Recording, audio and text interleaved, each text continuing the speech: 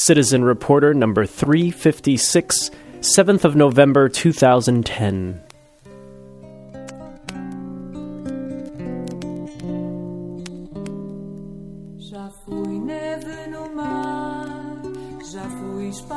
Look around you. If they're sending me to jail for essentially no charges, what's next? Someone else has been writing your story, and it's time you took the pen from his hand and started writing it yourself.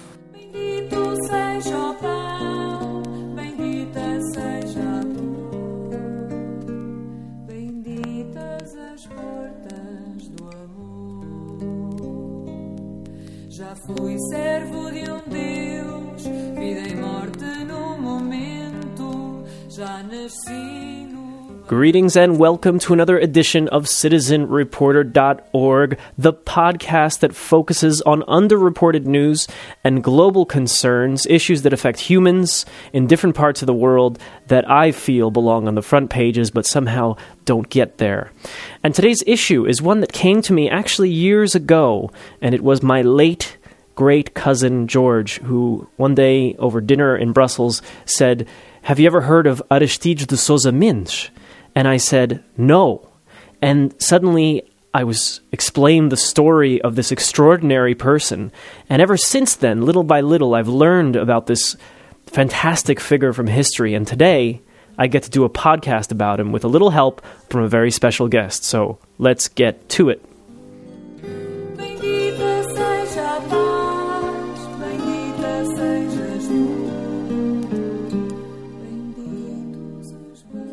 On the line now from Long Island in New York, daughter and granddaughter of Souza Mendes visa recipients, also one of the founders of the Souza Mendes Foundation, Olivia Matisse.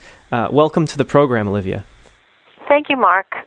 So I found you, or you found me, because of that video entry that I did some time ago about the Souza Mendes, his story and also this virtual museum.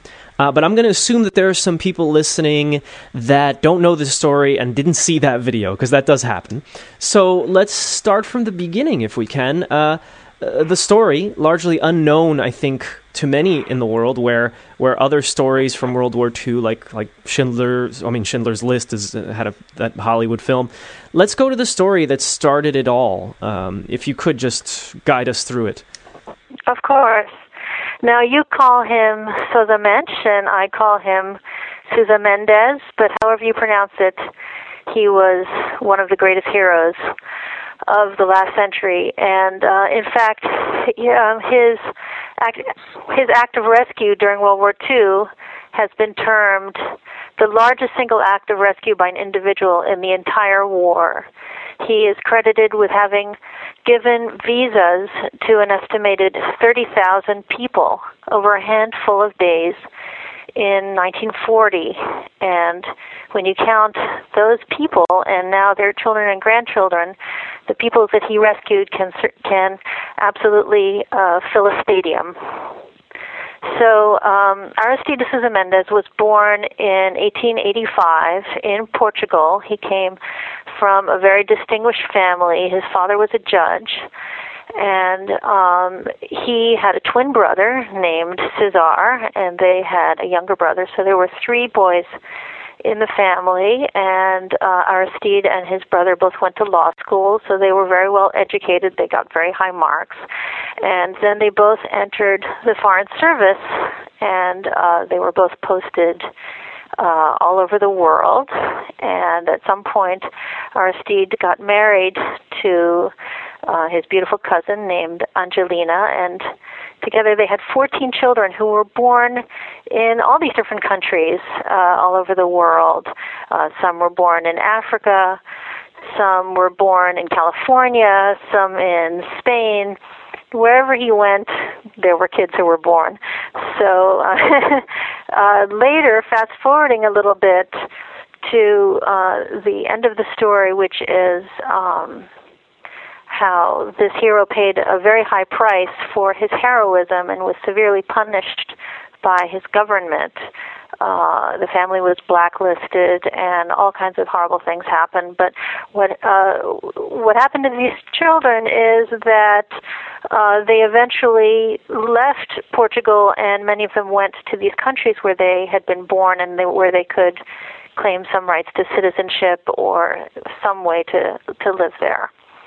I want to make sure that people understand that time in history. You had World War II, and Portugal is not often discussed in especially I went to school in the United States, and when you learn World War II history, you learn plenty about Germany, you learn some about France and England. Now, Portugal had, of course, a dictator, and the official policy was don't take refugees. I mean, don't take anyone from outside of the country, right? Absolutely. This was an official policy. The dictator's name was Salazar, and he issued a series of documents called circulars that were sent to his diplomats who were, posted wherever they had an embassy or consulate or whatever. And so during World War II, of course, there were a lot of refugees who were needing to leave, right? They were persecuted. They could be sent to concentration camps. They were needing to leave Europe. And so Portugal is a very nice way to leave Europe because, of course, it's on the coast, and one can go from there to Brazil or the United States or any number of places.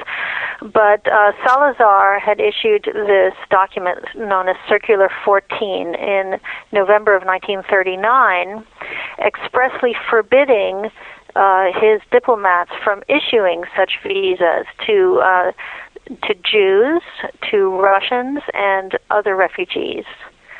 There's a whole list, but the Jews and the Russians are explicitly mentioned. The others are types of people with these kinds of documents or whatever. So this was the document that Sousa Mendes violated, went against at his own personal peril in May and June mainly, and basically May and June of 1940. And as I mentioned before, he issued 30,000 of these visas, unestimated. We really don't know how many. There were newspaper accounts at the time of how many refugees were circulating in Portugal, and that's one way that this figure of 30,000 has been arrived at. But the foundation that I began a short time ago with some other people that I can tell you all about, one of our missions, one of our desires is to locate as many of these rescued families as we can and to obtain their testimonials. Yeah, and I read some of the texts about that time, and also there's a few dramatizations that are interesting, of course.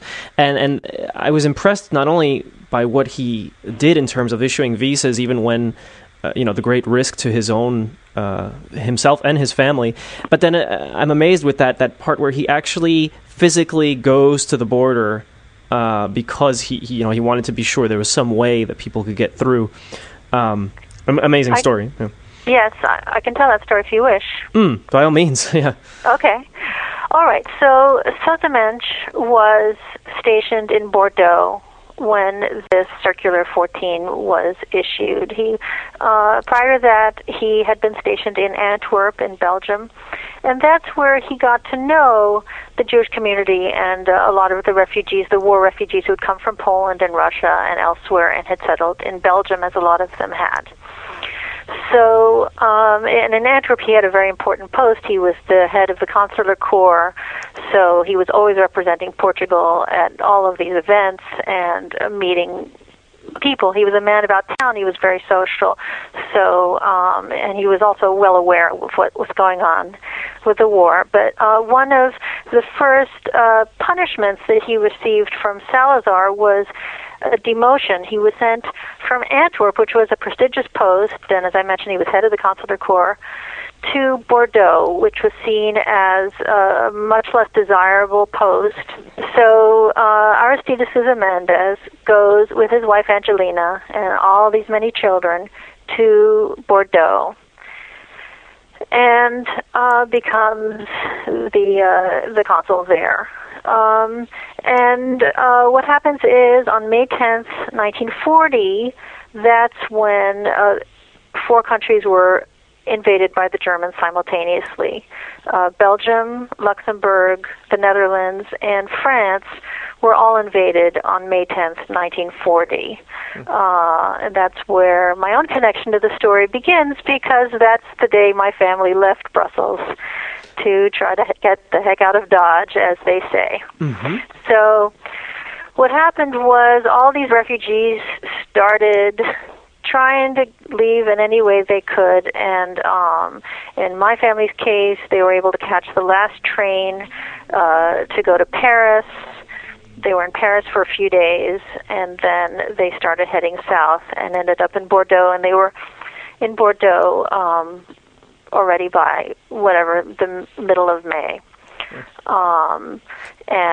My family, that's my father, who was 7 years old, his sister Blanche, who was 16, or still maybe 15 at that point, their cousin Charles, who was 5, who was with them, their parents, which means my grandparents, and then my father's parents, my father's grandparents, which means my great-grandparents.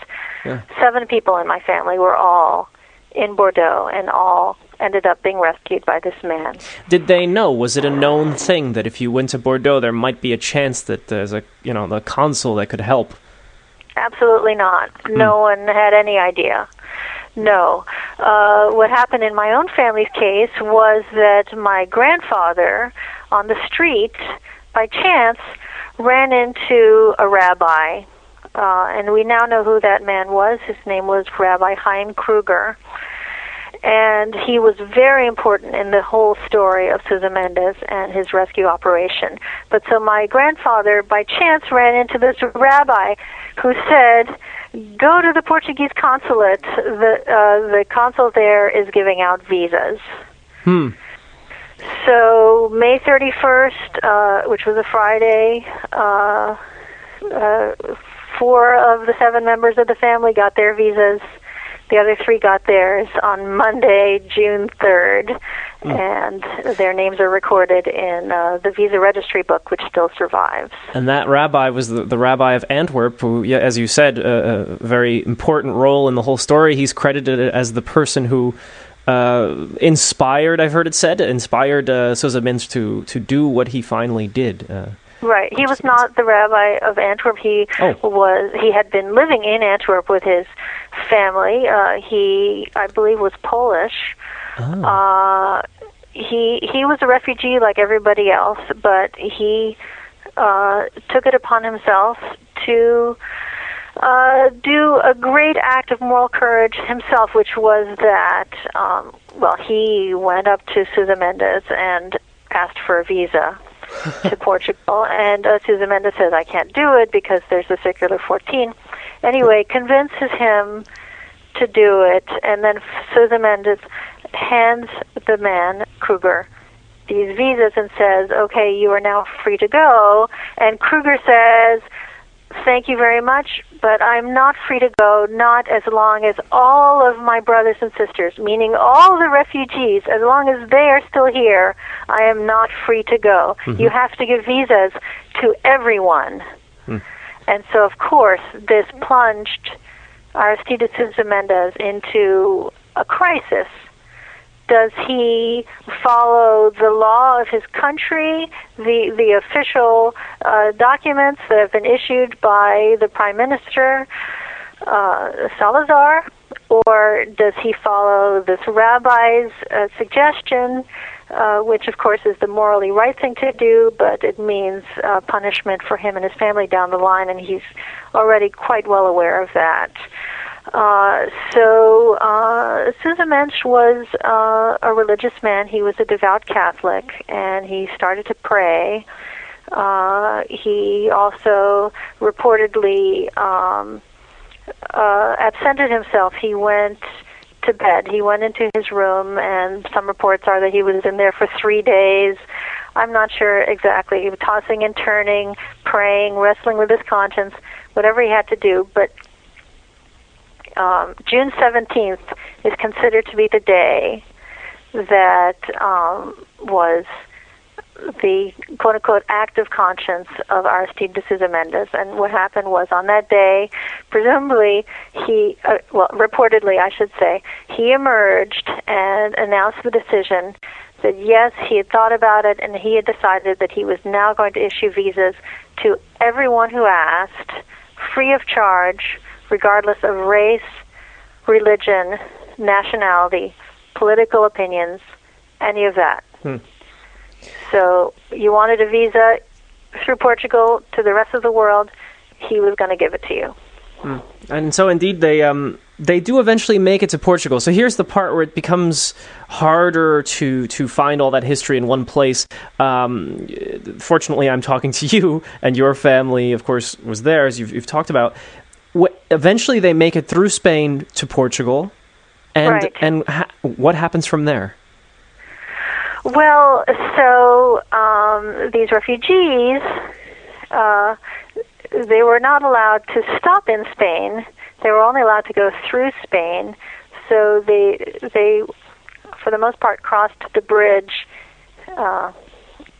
There's a bridge in Hendaye in the south of France, a bridge to Spain. So they crossed on foot for the most part, and they boarded a train there in Spain that was a sort of a sealed train that went all the way through Spain and basically then dumped the passengers on the Portuguese side of the border. I think they still run that train, actually. They put some windows in it, but I know that line. Yeah, it's the Hendaye train. Yeah, but right, okay. Right, so according to my dad, there were 2,000 people on his train, and they all got out at the border town, and at that point, apparently my grandfather and some other people went to Lisbon to find out, what could be done with all these refugees, and they were able to work out some deal whereby certain families would go to this village and others would go to this village. So the whole system worked out. And so you were told if this was your name, this was the village where you were supposed to go, and the villagers then took over from there. Okay.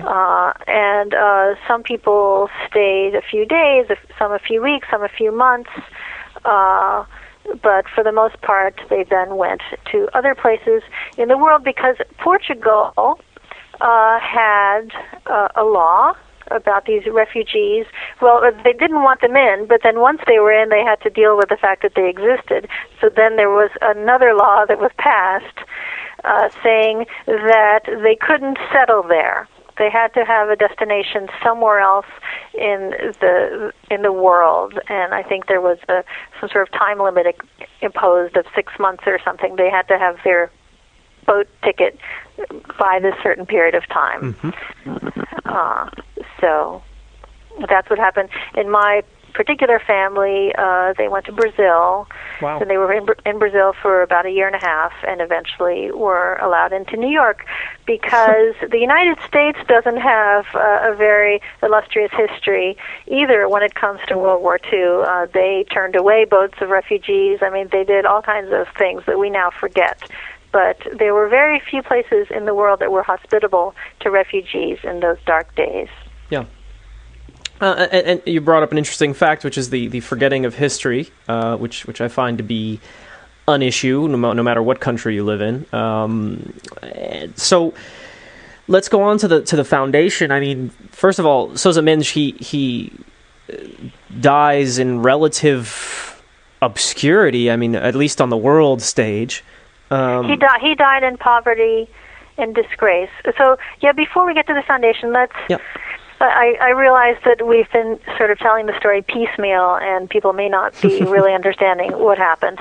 All right, so the man, he was stationed in Bordeaux. Oh, right, yeah. He has. Let's start back on even before June 17th. Okay, so May 10th, 1940 is a crucial date because that's when these countries were invaded. You have all these refugees on the move. Then June 14th becomes another important date because that's the date that Paris fell. And there's a very famous photograph of the Eiffel Tower with the Nazi flag on top, you know, all these tanks rolling through Paris, these Nazi tanks. And so that's when you get a whole other layer of refugees who start to be on the move. So after June 14th, the southern cities of Marseille, Bordeaux, and all of those cities were just overrun with hundreds of thousands of people trying to leave. Yes. So this is the situation that gives rise to to Kruger's ultimatum to Aristide de Sozamenche. You need to save this mass of humanity outside your window. Yes. Yeah. So he gets up June 17th and says, "Okay," and he starts doing that. And they started the assembly line process, consisting of Aristide de Sozamenche, his wife Angelina, his son Pedro Nuno, Kruger. Jose Seabra, who was the consular assistant, and that might have been it. So this small group of people have this assembly line going where one person collects the passports, the next person stamps them, whatever, and it ultimately leads to Sozamenche, who finds the passports, and sometimes his son, who's forging his signature. So they're just doing whatever they can to get these documents signed. So they continue this day and night for 3 days. So that's the 17th, the 18th, and the 19th. By then, the Portuguese secret police is on to the story, and they realize they have to leave Bordeaux, so they head to the town of Bayonne, where there's another consular office, but the consul there is refusing to issue these visas. So Sozamenche pushes the guy aside, and he starts doing it out on the street in front of the Portuguese consulate in Bayonne. And the president of our board of the foundation, Lissy Jarvik, who is a very renowned physician, she's now 86 years old, at the time she was 16, her family was able to get to Bayonne on this exact day when Sozamenche was there signing those visas. Wow. So, I mean, it's just mind-boggling to think of the coincidences involved in any of these rescued families being alive. Yes. So he's in Bayonne until he's chased out of there. Then he goes to Hendaye, does the same thing. Then he goes to the border at Irun. Yes. I think it is. It is, yeah. And there was a border guard who was refusing to let these refugees through, even though they had visas and signed passports, because by then Salazar had issued a warning, because he knew they were coming. An order. He'd issued many warnings, but now he issued an order saying these visas are now null and void, and the Spanish and Portuguese border guards are to disregard these visas. So here's somebody, the border guard at Irun is following this new order, saying, okay, these are null and void. So somehow Sozamenche gets word that there is an obscure border post up in the mountains somewhere where the guy doesn't have a telephone and wouldn't probably have heard this order. Right. And the story is that he escorts all of those refugees through the mountain to this post, and he personally opens the gate and lets them all through. Yeah. So the heroism of this man is just beyond anything I can say or anyone can say. And so afterwards, I mean, he gets punished. I mean, the government of Portugal not pleased, and that's where he loses everything. He is called back to Lisbon. He is put on trial. He is found guilty of treason, of putting the country of Portugal at risk because Portugal was officially neutral, even though privately Salazar was pro-Hitler. Officially neutral means that if you're not neutral, if you're officially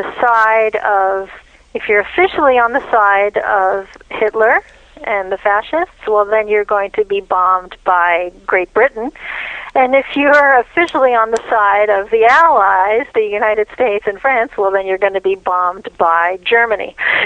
Right. So it was a very precarious line. Salazar was determined to keep Portugal out of the war, and so by his act of heroism, Sousa Mendes, quote-unquote, put his country at risk. So that was the argument and the basis for this trial. Now, the trial was not a big public trial where this man's heroism could be, Yeah, it would be, in many ways, it would be promoted, be showcased. And so forth. No, it was a private, they called it an administrative trial. It was a way simply to get rid of this man in a legal manner, and in fact, to turn him into a quote-unquote non-person, as happened in these fascist states, happened under Stalin and Mussolini and so forth. People were turned into, any enemies of the state were turned into non-people. Yes. Who didn't have the right to work or, collect a pension or anything of that nature. And this is exactly what happened. So Aristides Sousa Mendes was fired from his job. His pension was taken away from him. He had all these children, so he was no longer able to support his family. He was prevented from practicing his profession, which was law. No one could hire him. His children could not attend university. They could not get meaningful work. They were shunned socially. People would cross the street to avoid being seen with them or speaking to them.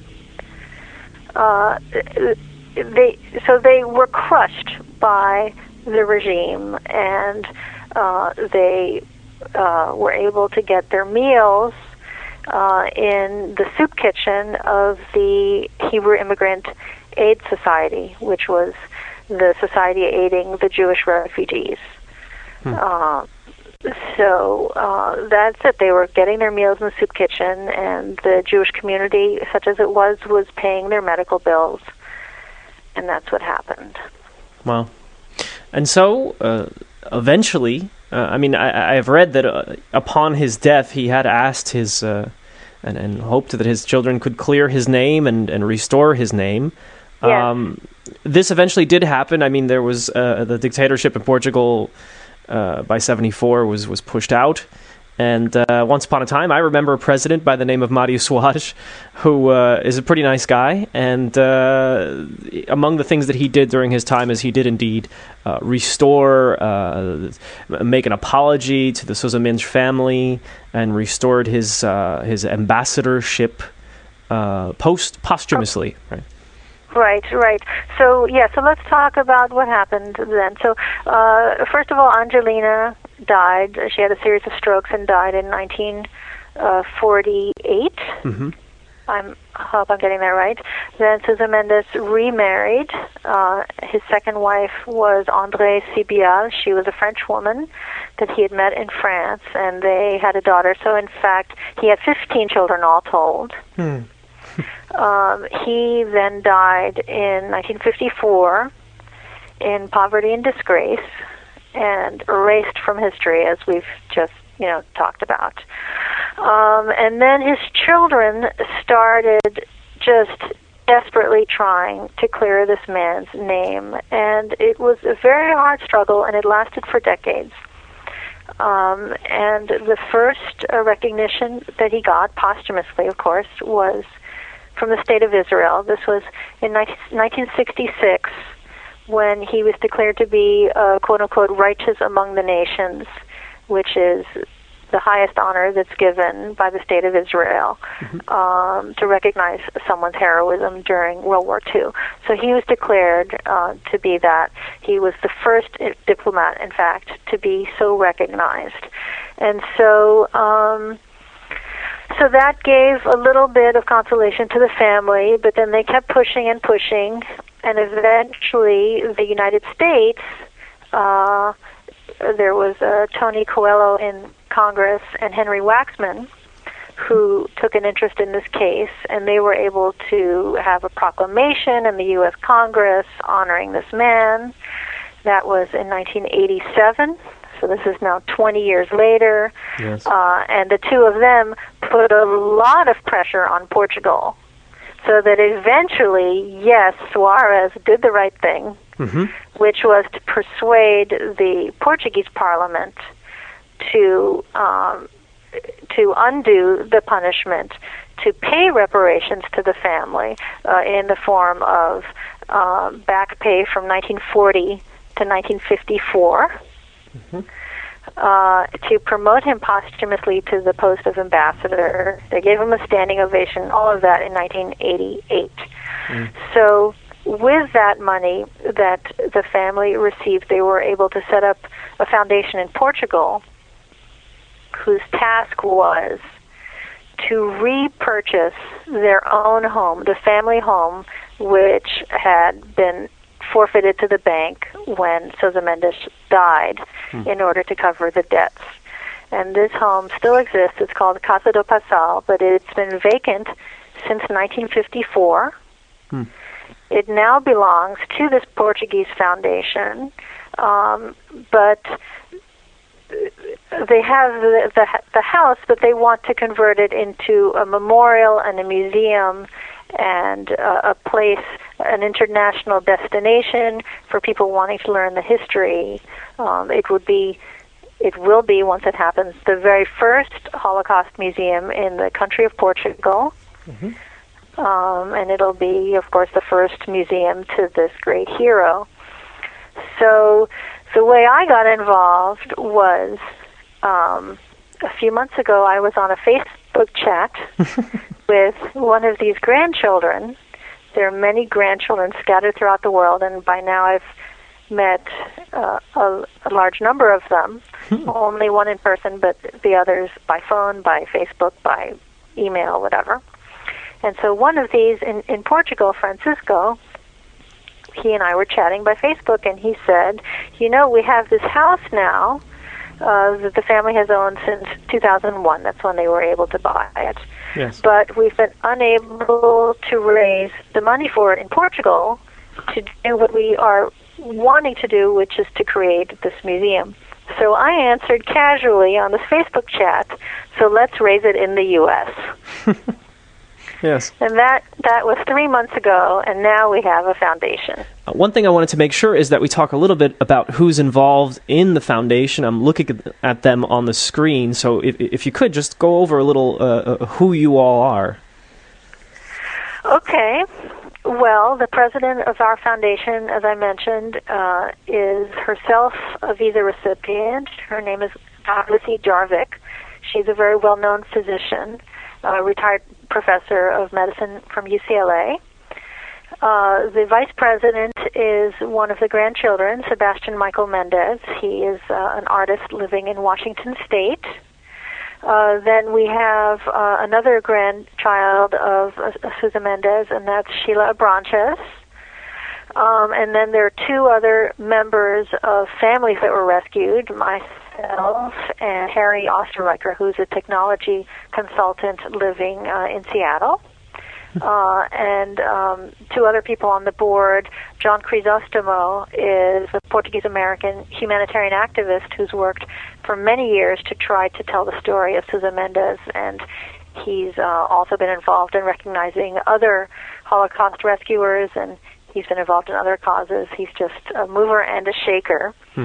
And also on the board is Miguel Avila, who is a photojournalist and publisher, and he's the assistant editor of the Portuguese Tribune. So it's a mix of Portuguese and of Portuguese Americans and Jewish Americans all working together. We also have a director of public relations who is another grandson of the hero, and his name is Carlos. Well, he's always gone by Carlos Mendes, but he should. So that's who we are, and we are incorporated in the state of Seattle, but we are functioning in all 50 states, coast to coast. We want to do events everywhere, and we're raising money for this museum in Portugal, so we really think of ourselves as doing international work. Yeah. Are there foundations in other countries besides Portugal and the U.S.? I see. Foundations in other countries. Well, there are certainly groups in other countries. There's a very active group in France, which is, of course, where these events took place. Right. So that they considered this to be a French story, which it very much was. So there are 4 countries that are directly concerned with the story: Portugal, France, the United States, where a lot of these refugees ended up, and, of course, Israel, where other refugees ended up, and, of course, Israel is concerned with the story naturally. Yes. So, however, ironically, this man is known in Portugal now. He's taught in school. I mean, school children know who he is, and he's completely unknown in France, the United States, and Israel. So we are really wanting to change that. Yes. Yeah, that is one of the interesting things. Who becomes famous, because there are heroes that are known, and then who somehow doesn't make the whatever it is, the cut for some reason.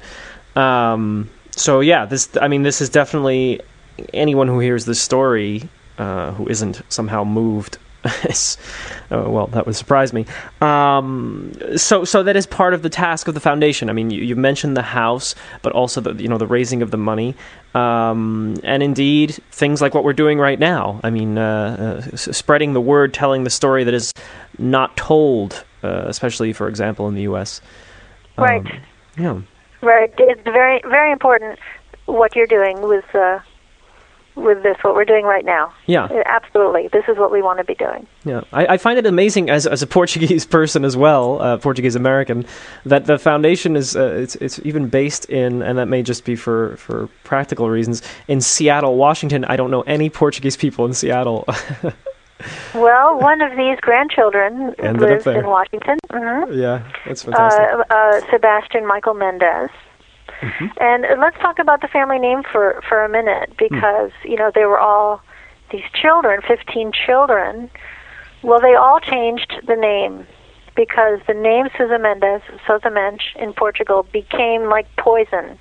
With that name, you couldn't be hired, you couldn't attend university, you couldn't have a meaningful life. So most of them dropped the S-O-U-S-A, the Sousa part of the name, and became simply Mendez. Okay. And one branch became Abranches, and that's because the full name is Aristide de Sousa Mendes do Amaral e Abranches. Some of these, noble families, aristocratic families, have these long names.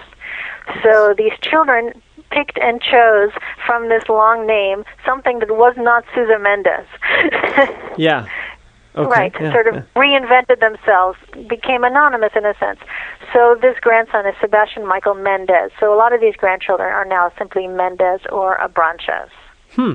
Yeah, I see. I'm looking down the list of board of directors, and I see a Sheila Abranches.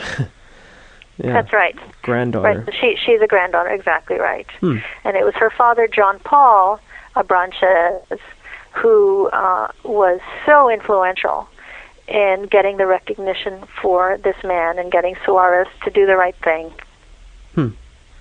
Interesting. An amazing story. And so the work of the foundation, only a few, at this point, is it even a year old? It's a young foundation. No.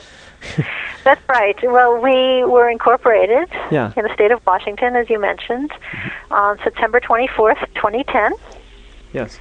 So that is a little over a month ago. Yeah, okay. We have filed all the paperwork with the IRS to be a fully tax-exempt charitable organization, which means that any donation to the foundation is fully tax-deductible. And our goal is 2 things. We have a 2-part mission. Number 1 is to raise money for this museum, to create this memorial and museum, which we feel is so important. And the other part of the mission is to sponsor U.S.-based projects that honor this man's legacy. Yeah. You know what I'm thinking of? Actually, we didn't talk about this before the interview, but my parents are Portuguese school teachers, and as a kid, I've gone to Portuguese schools all over North America. That was part of the yearly thing. We would have a conference, and so we'd go to one of the big communities. And this is definitely something that in Portuguese schools in North America, people could be learning about and should be learning about. And that crowd usually, besides taking field trips and so on within North America, they often go home, or go back, as we should say, to Portugal. So this would definitely be a place of great interest to go. Great. Well, maybe you can help us with that. Yeah. Oh, I'll get right on it when we're finished. Terrific. Yes. All right. Well, so let me make sure to give out some of the websites to people listening. First of all, there's the Sousa Mendes Foundation, the foundation's website, and I won't even bother with the complete spelling. Some people can hear it, Sousa Mendes Foundation. I'll put it in the entry on citizenreporter.org. People can click on it and follow it. You also have a presence on Facebook, right? That's correct, uh-huh. Okay, I'll make sure to put a link to that, because, of course, many people are using Facebook to find and surf the web and manage their interests these days. So that's another good one. And it's so funny because this is so much of a Facebook story at so many levels. We haven't talked about that at all, but so much of this foundation was able to happen because of Facebook. So it's mind-boggling to me as well from that standpoint. Well, it's I mean, just looking down the list, it's a lot of people who have a common link, but they're scattered all over the world and maybe haven't had constant contact over the last few years. So I can understand how a system like Facebook would definitely work for such a purpose. Yeah, it's great. It's great. Yeah. Okay. So those websites out of the way. Thanks so much for taking the time to tell the story. I have the feeling we'll speak again, hopefully on the podcast, about how it's going. I'll put out a video soon where I do a little virtual visit to the museum. I should say a visit to the virtual museum. And the museum. You did that recently, right? Yeah. And but I'll do it proper. And also, eventually, because I do go to the area of Viseu fairly, once a year almost, I'll see about how close I can get to the house. I don't know what the state of things are in that region, but I'll head over. Wonderful. At least I can take a picture. That's what I'm thinking. Right. Well, there are many pictures that are on the internet and have been published. There was just a big article that appeared a couple of weeks ago in London in the newspaper The Independent. It was one of the main stories in the Sunday magazine section of that newspaper, all about this hero and introducing our new foundation. So that was quite a nice way for us to be launched. And I know on the website there's a testimonial section, and I've watched a few of them. Also a very interesting and good idea in the era of YouTube and the power of video. So, yeah. That's right. Yeah. So our website is actually a place where people can get all kinds of information. Yeah. They can also order things. They can order books and DVDs, and when they order through our website, the order is processed by Amazon, but the foundation gets a certain percentage of each order that originates from our website. So I would encourage any listeners who want to buy the biography called A Good Man in Evil Times, or want to buy this wonderful DVD called Diplomats for the Damned that was done by the History Channel about 10 years ago, that they do so from our website. Okay, will do. All right, well, Dr. Olivia Mathis, thank you so much for taking the time. And we look forward to hearing how it's going in the future soon. Mark, this was a real pleasure for me. Thank you.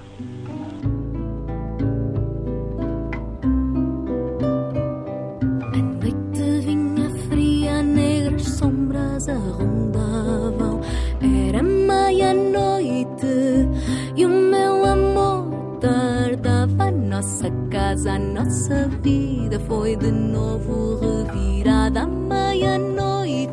Some final notes on today's program. First of all, it came to my attention that I was mispronouncing Olivia's last name. It is, in fact, Olivia Mattis. So if anyone ever asks you who you heard interviewed on the program, it was definitely Olivia Mattis.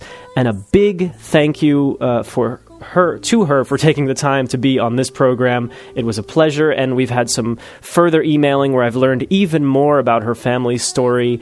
And over time, of course, we'll surely do another podcast. And indeed, when I go, the next time I go to Portugal, which should be in the next few months, I will see if I can get to the house and see the Sousa Mendes house. So, of course, I'll bring my video camera and you'll go along with me. In the meantime, if you want to leave a comment, if you want to look up more of my programming, maybe this is the first time that you're joining me, go over to citizenreporter.org. I have been doing this podcast for more than, 6 years at this point. And I'd be glad if you look through the back catalog. There's also text and video entries. And to all the Portuguese people that have tuned in for this specific episode, muito obrigado e é grande prazer de ter vocês lá a ouvir este programa. All right, enough out of me for today. You know the website and you know what I do, and I'm thankful that you're here listening. Until next time, take care. See ya.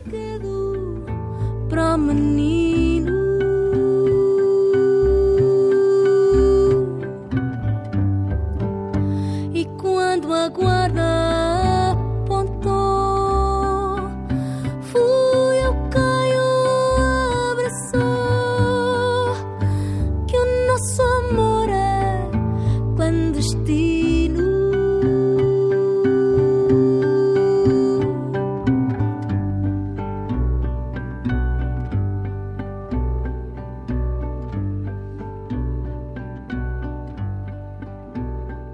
When the garbage workers struck here in 1968 and the walls of these buildings echoed with the cry, "I am a man," they were writing their story. Martin Luther King came here to help them tell it, only to be shot dead on the balcony of the Lorraine Hotel Motel. The bullet killed him. But it couldn't kill the story, because once the people start telling their story, you can't kill it anymore.